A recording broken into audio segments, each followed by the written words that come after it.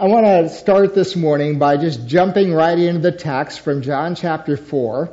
John chapter 4, verses 4 through 26, and then 39 through 42. And Jesus is going from one place to another, but he doesn't go the normal path. And so we'll see that here. Now Jesus had to go through Samaria. So he came to a town in Samaria called Sychar, near the plot of ground Jacob had given to his son Joseph. Jacob's well was there, and Jesus, tired as he was from the journey, sat down by the well, and it was about noon. Now up on the screen, you can see a map, a little bit small for you to see a whole lot of detail there. But Jesus was down here in this area, and he wanted to go up here. And our scripture tells us that he had to go through Samaria. Well, that's strange wording if you understand the cultural times of the day, because if Jews wanted to go from here to there, they never went straight through. They always went over along the coastline, or they would cross over the Jordan River and go up through Perea and then cross back over into Galilee. But Jesus did not go that way on purpose. In fact, our text tells us he had to go through Samaria. And that was because he had a purpose. He wanted to reach a Samaritan woman. And he wanted to reach a community, the community where that Samaritan woman lived at. Now, if we began arranging our lives according to the purpose of reaching other people for Jesus, that's going to mean that you and I are going to go on some unusual paths. We're probably going to go some places where we wouldn't normally go. And just be out of our cultural patterns and break down some barriers. You know, we just tend to get in a rut and do things a certain way. And if we start thinking about sharing our faith and reaching other people, it means we're going to do some things that are a little bit odd, a little bit different from our normal pattern. And certainly the normal pattern would not have been to go straight through, even though that would have been the shortest route. And Jesus does not do that. And so it says that Jesus left Judea and headed to Galilee, and there were those three routes that I mentioned, but there was such deep-seated hatred between the Jews and the Samaritans that the Jews simply wouldn't go through Samaria. They wanted to go around them. They didn't want to come into contact with those people. Now, the Samaritans were originally Israelites. They had been Jews. And then when the Israelites were taken into captivity, most of them left, but there were some Jews that were left in this area of Samaria. And the Babylonians, instead of taking them into captivity, brought in pagan gods and cultures and practices, and then brought in Gentiles, and they intermarried. And so they were not pure Jews anymore. And so when Nehemiah and Ezra and the Jews are returning from captivity 70 years later, they come back and they find this group of Jews who are no longer holy Jews. They're a mixed race. And they're not following Jewish customs and all of that. And they basically only accept the first 5 books of our Bibles, the Pentateuch. And they won't take any of the rest of the Old Testament that the other Jews are beginning to accept as the Word of God. And so there was a lot of resentment between the returning Jews who had paid the price for their sin, and they came back and they looked at these Samaritans and they said, "You guys waffled. You did not pay the price, and you know you've become corrupt and all of that." And so anyway, because they were mixed, they were not allowed to go to the temple at Jerusalem. Now, remember, Nehemiah and Ezra came back to rebuild that temple. So it wasn't rebuilt. And when they came back to rebuild that temple, who was it that fought Ezra and Nehemiah on the rebuilding of the temple? Do you remember? The Samaritans. Tobiah was one of the guys. Sanballat was another guy that fought the rebuilding of the temple. He did not want that to happen. Why? Because they were not true Jews, and if that got rebuilt, they couldn't go there and worship anyway, and it would just put more distance between them and all the Jews. So they fought it, and they already had their own worship site. And they just wanted all the other Jews to come back and make Mount Gerizim their worship site. They didn't want the temple rebuilt and all of that. So the Jews looked at these Samaritans, and they had become lax in some of the ceremonial laws, some of the dietary laws for Jews that came out of Moses. And so the Jews said, we won't even eat with you. They would never eat with them. They wouldn't do anything with them. And so you have this, and right in the middle, you have Jews up north, and you have Jews down south at Jerusalem, and then in the middle you have Samaria, and Jesus is living in this culture where right in the middle of Israel is this group of people that nobody wants to even come into contact with. But Jesus does. So, Jesus sets things up a little bit, and the first thing he does is look for common ground. He didn't expect the Samaritan woman to come to him in Jerusalem or go up to Galilee. He went to where she was and established common ground. Both the Jews and the Samaritans honored the books of Moses, and they both honored the story of Jacob and his family. And so he goes to a well that Jacob had dug that was still there, and so it's common ground. And that well that Jacob had dug, and that the Samaritan woman came to every day to draw water from for her needs.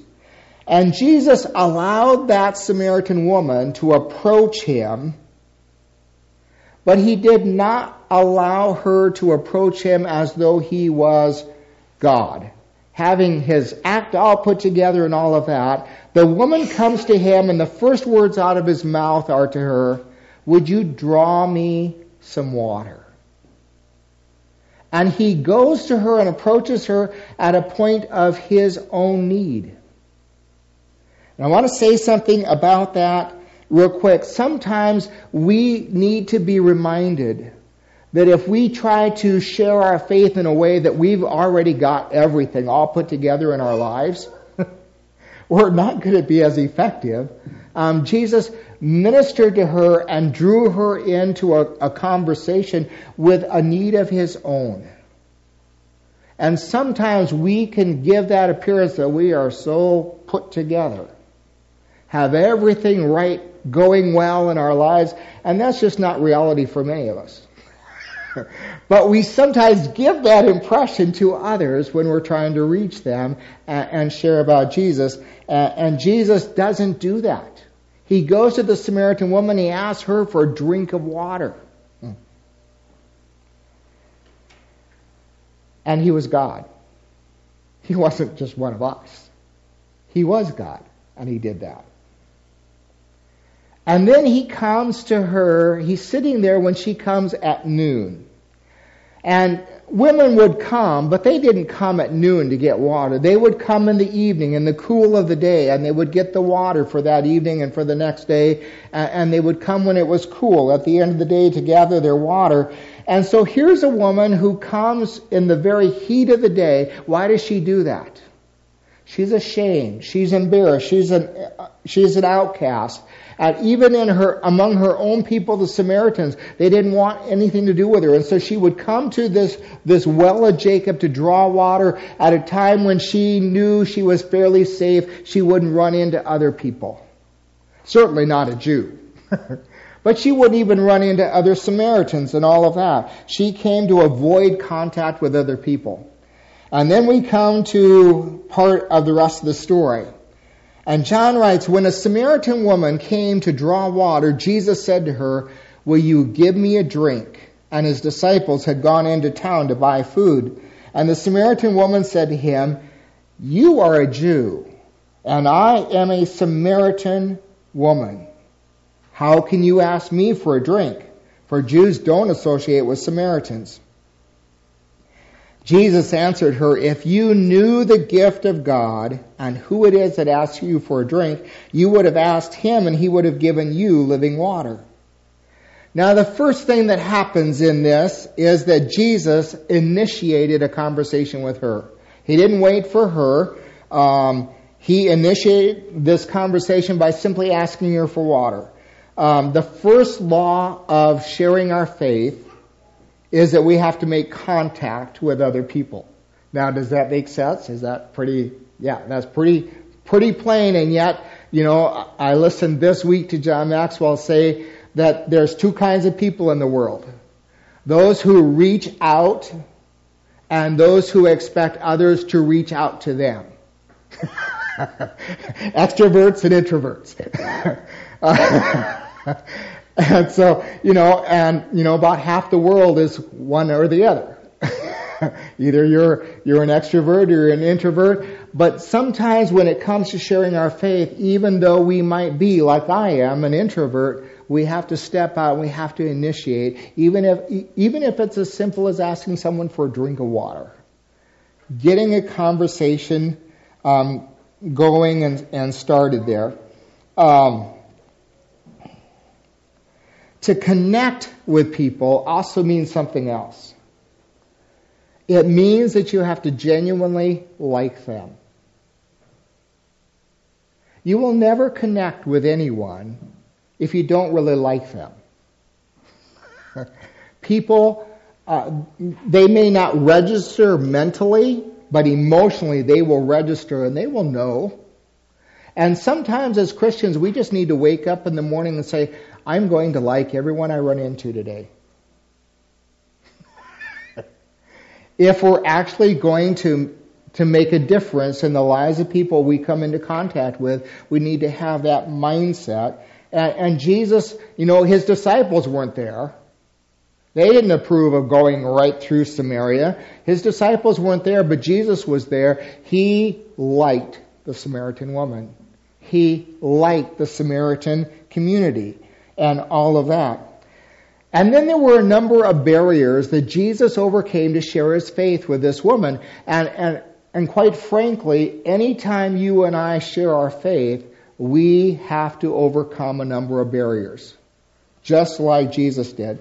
The first one is that the culture of the day was that a man was not to talk to a woman without her husband present. Now that didn't matter if you were a Samaritan, Jew, or Gentile or what. That was the culture of the day. You didn't talk to another woman if she was married if her husband wasn't present. And Jesus goes ahead and just breaks that barrier down and talks to her and asks her for a drink of water. Secondly, there was the religious culture of the day of talking to a woman who was of known low morals. And Jesus did that. Third, there was the ethical barrier of a Jew talking to a Samaritan, and yet Jesus talks to her. And so in order for you and I to take the gospel and share the gospel with the world around us, we have to be willing to cross barriers. And those barriers obviously are not comfortable. That's why they're barriers. But Jesus broke down those barriers and went outside of what the norm of the culture was. Believe me, in this Norwegian culture, there are a number of barriers to sharing your faith. You know that because you live here.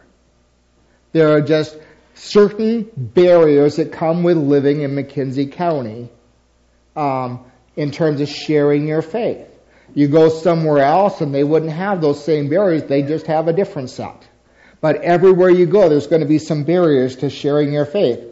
Now, I personally would have looked at these set of barriers that Jesus looked at, The fact that he was talking to a Samaritan, the fact that he was talking to a woman, the fact that she was of low, morals in her life and all of that, and I would have said, I think I can go around through Perea. It's a few extra miles, but I think I'll just do that. That would have been, in fact, I would not have actually seen an opportunity for witness there. If I were to be honest with you, I would just, the best opportunity I have to serve God today is to take the extra miles and walk over there by Perea and get up there to Galilee, where I'm wanting to go. But there are often many more opportunities to share our faith on a path that is not common for us. A lot of times you and I just don't see the opportunities that are out there. The disciples saw no opportunity for outreach. In fact, they didn't probably even believe that God wanted to reach out to the Samaritan woman or to the Samaritan community and all of that. And so we have to pray and ask God, God, give me the eyes of Jesus so I can see opportunities where currently I don't see an opportunity. Now again, Jesus could have gone through that traditional route, but there probably wasn't near the opportunity for them to share their faith and change a community that there was by going straight up through Samaria. So the question for us is this: are we willing to go where the fruit is hanging low, where you can reach? There's apple trees, and sometimes the fruit is right there where you can reach it, and other times it's way up there in the tree. Are we willing to go where the fruit is hanging low, go out of the way to reach that, so that we can reach people for Jesus? Are we willing to do that? The woman responds now to Jesus. He's asked her for this drink of water. And she just comes at him and she says, you're breaking all the cultural taboos. And you're not even supposed to be talking to me. She says, you are a Jew. In case you didn't know that, Jesus. I am a Samaritan. Rule number 1, don't talk to me. I am a woman. Rule number 2, don't talk to me. And so she said, she has lived her whole life feeling the rejection of the Jews, living the rejection of the Jews. Her whole life, not only rejection by her own Samaritan people for having 5 husbands and living with her boyfriend and all of that, but she has felt rejection her whole life from the Jews. And so she says, Jesus, you are not even supposed to be talking to me. And so as we approach people, here's something that we need to remember, especially in our culture today. This was not true 35 years ago. I remember. As we approach people, we have to remember that most people that we approach bring all the judgment and condemnation and rejection and anything they've ever experienced at the hands of a Christian with them into the conversation they're having with you. This Samaritan woman brought all the rejection she'd known her whole life from the Jews into this conversation she was having with Jesus. And almost anyone that you and I talk to, we don't start with a clean slate. It's not even a fair slate. Because, some of those things they should have dropped. Some of those things Christians did really stupid things. But they are not my fault or your fault. But nonetheless, they bring all that garbage with them and they bring it into the conversation they're having with you about Jesus. And so we need to be mindful of that, just as Jesus was mindful of this woman. David Kinnaman and Gabe Lyons writes, 85% of young outsiders, of people who have not come to faith in Christ, have had sufficient exposure to Christians and churches to conclude that all Christians are hypocritical.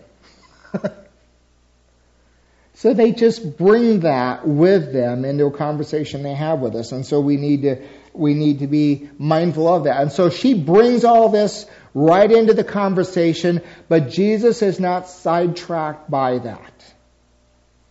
He redirects the conversation. He starts to talk to her about the opportunities of him bringing her living water when he had just asked her for physical water.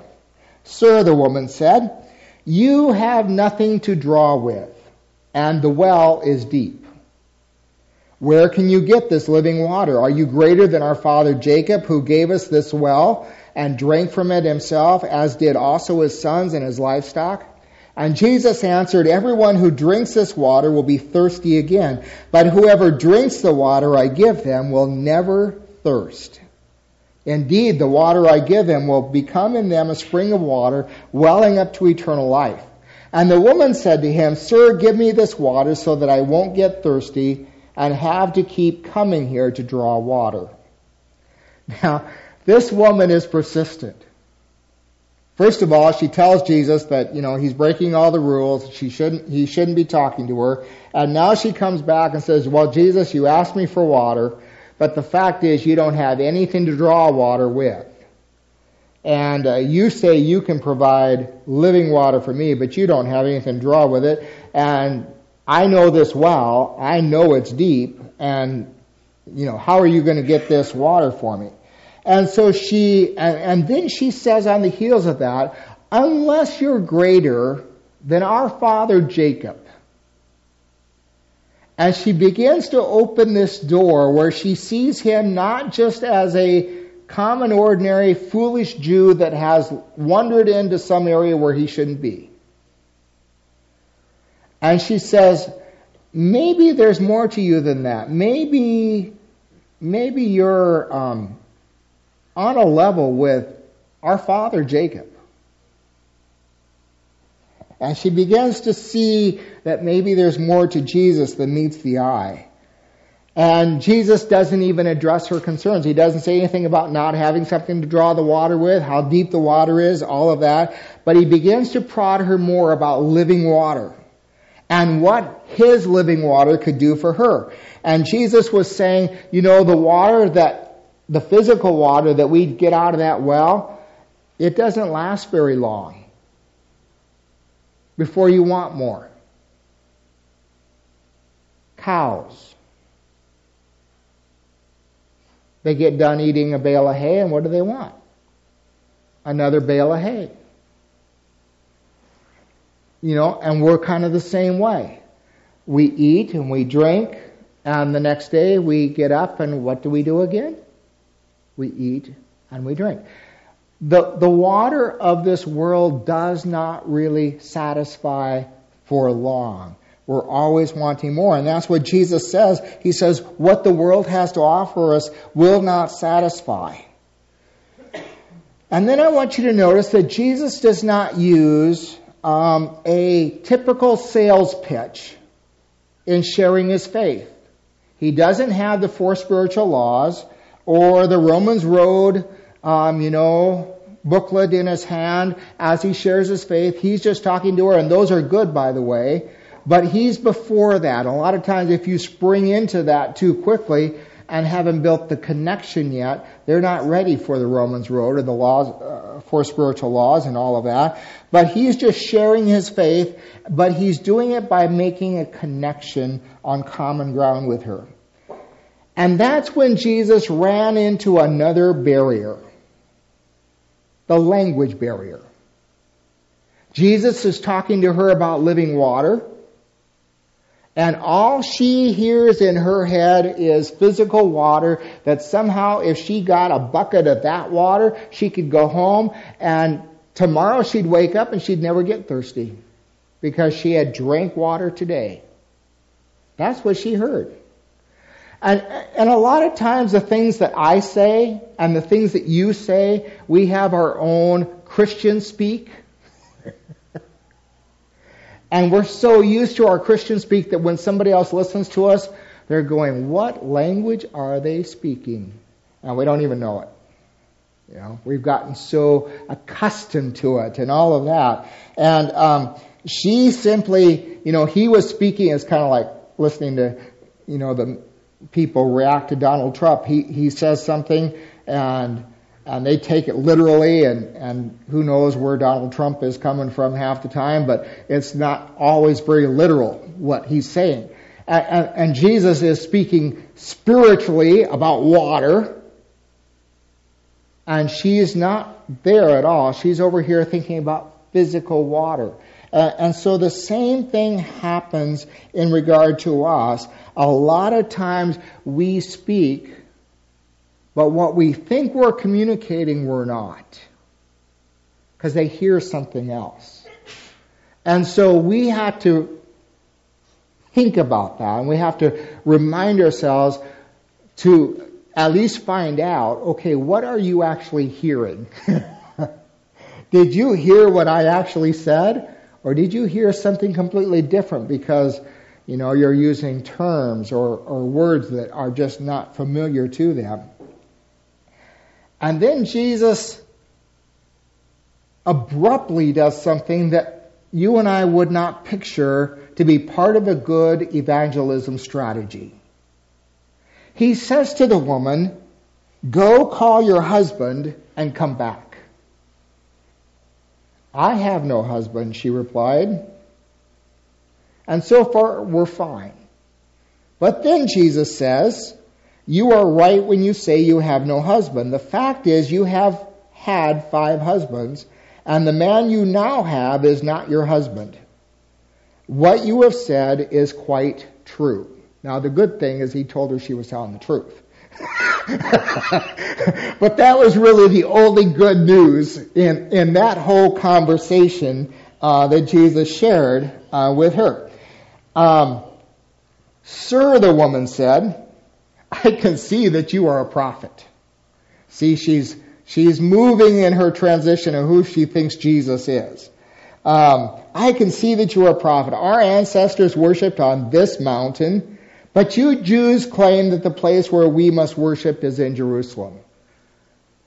Where did that come from? How was that part of the conversation? Jesus does something here that almost seems a little bit cruel, mean, out of place. And he tells her to go to her husband and come back, and she says she doesn't have one, and he says that actually, well, yes, you've already had 5, and you're living with a man now who's not your husband. And he does not do this for the purpose of condemnation. He does it to bring the conversation to a point where there is a level of conviction. Because without conviction, there is no need for the gospel. Without conviction, there is no need for the gospel. If I have no sin, then why do I need Jesus? If everything in my life is just rosy, why do I need Jesus? Without conviction, there is no need for the gospel. And so Jesus points this out to her, reminds her of what she's very well aware of.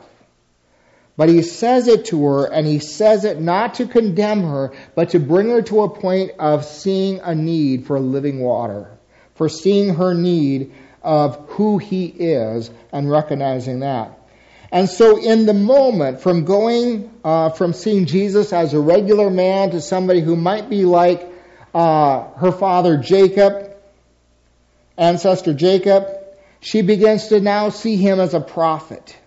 And then she tries to goes from that immediately into a religious argument. Ever had that happen to you? Quite common. Actually, instead of dealing with the issue, I just redirect into a religious argument and hope to get you involved in that argument to avoid going to spiritual truth. I can argue about something that's controversial to avoid going to spiritual truth. And so she tried to get him to argue about where real worship happens.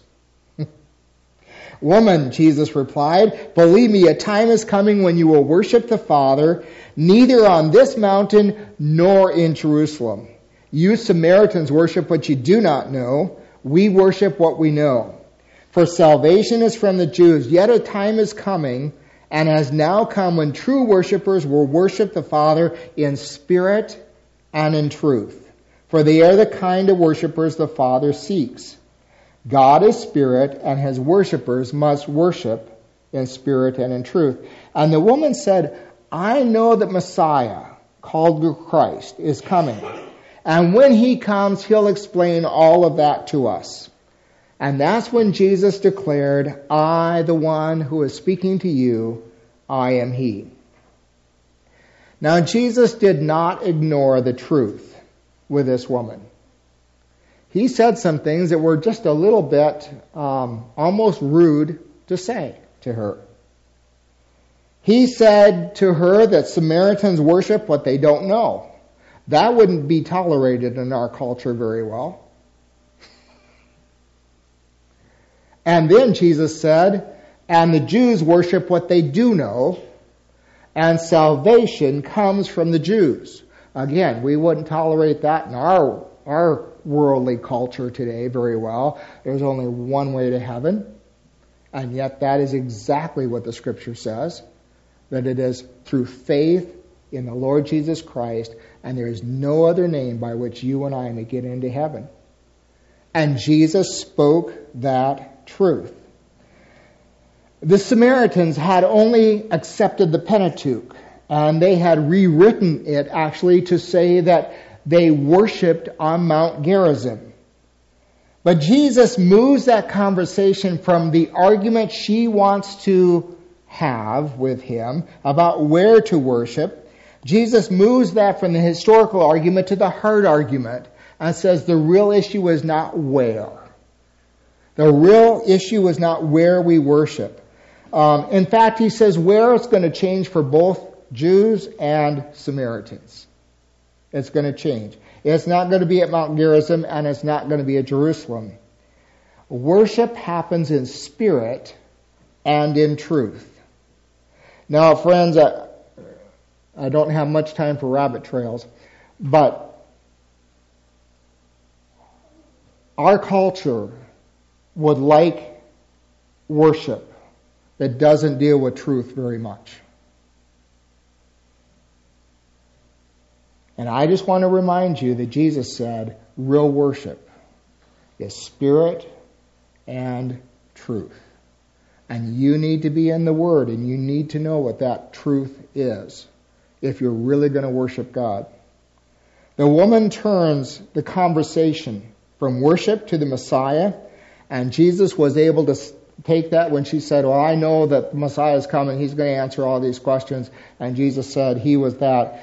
And any conversation that, is naturally going to follow a bunch of rabbit trails. Anytime we get to talking, we can go down rabbit trails and all of that. But Jesus kept bringing that conversation back, and he stayed on target. He made the main thing, all the way through this conversation with the Samaritan woman.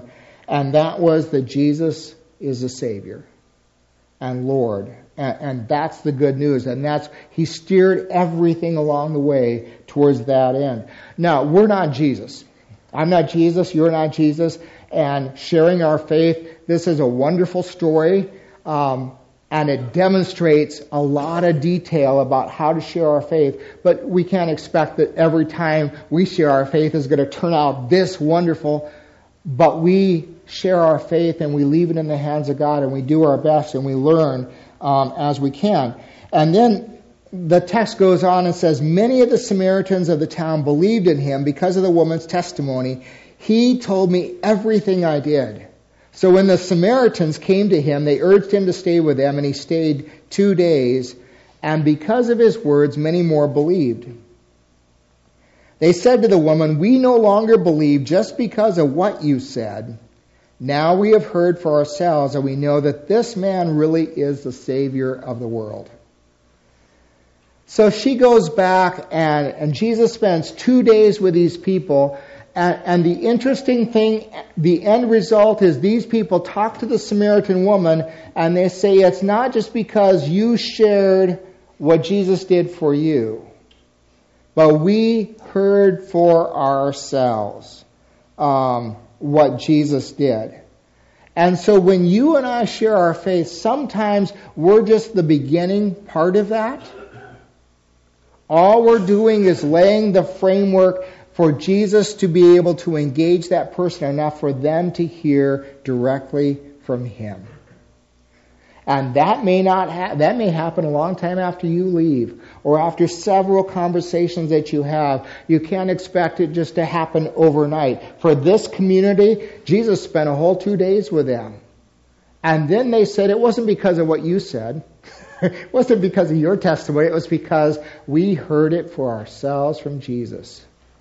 And so as we share our faith, that's very important. But then we have to remember that it's Jesus' job. Once we've opened the door, that's what we're doing, is introducing people. We're opening the door for Jesus to go into the community and into the hearts and into the lives of other people and to engage them Himself. Evangelism is a responsibility of Jesus, and all we do is go and open doors.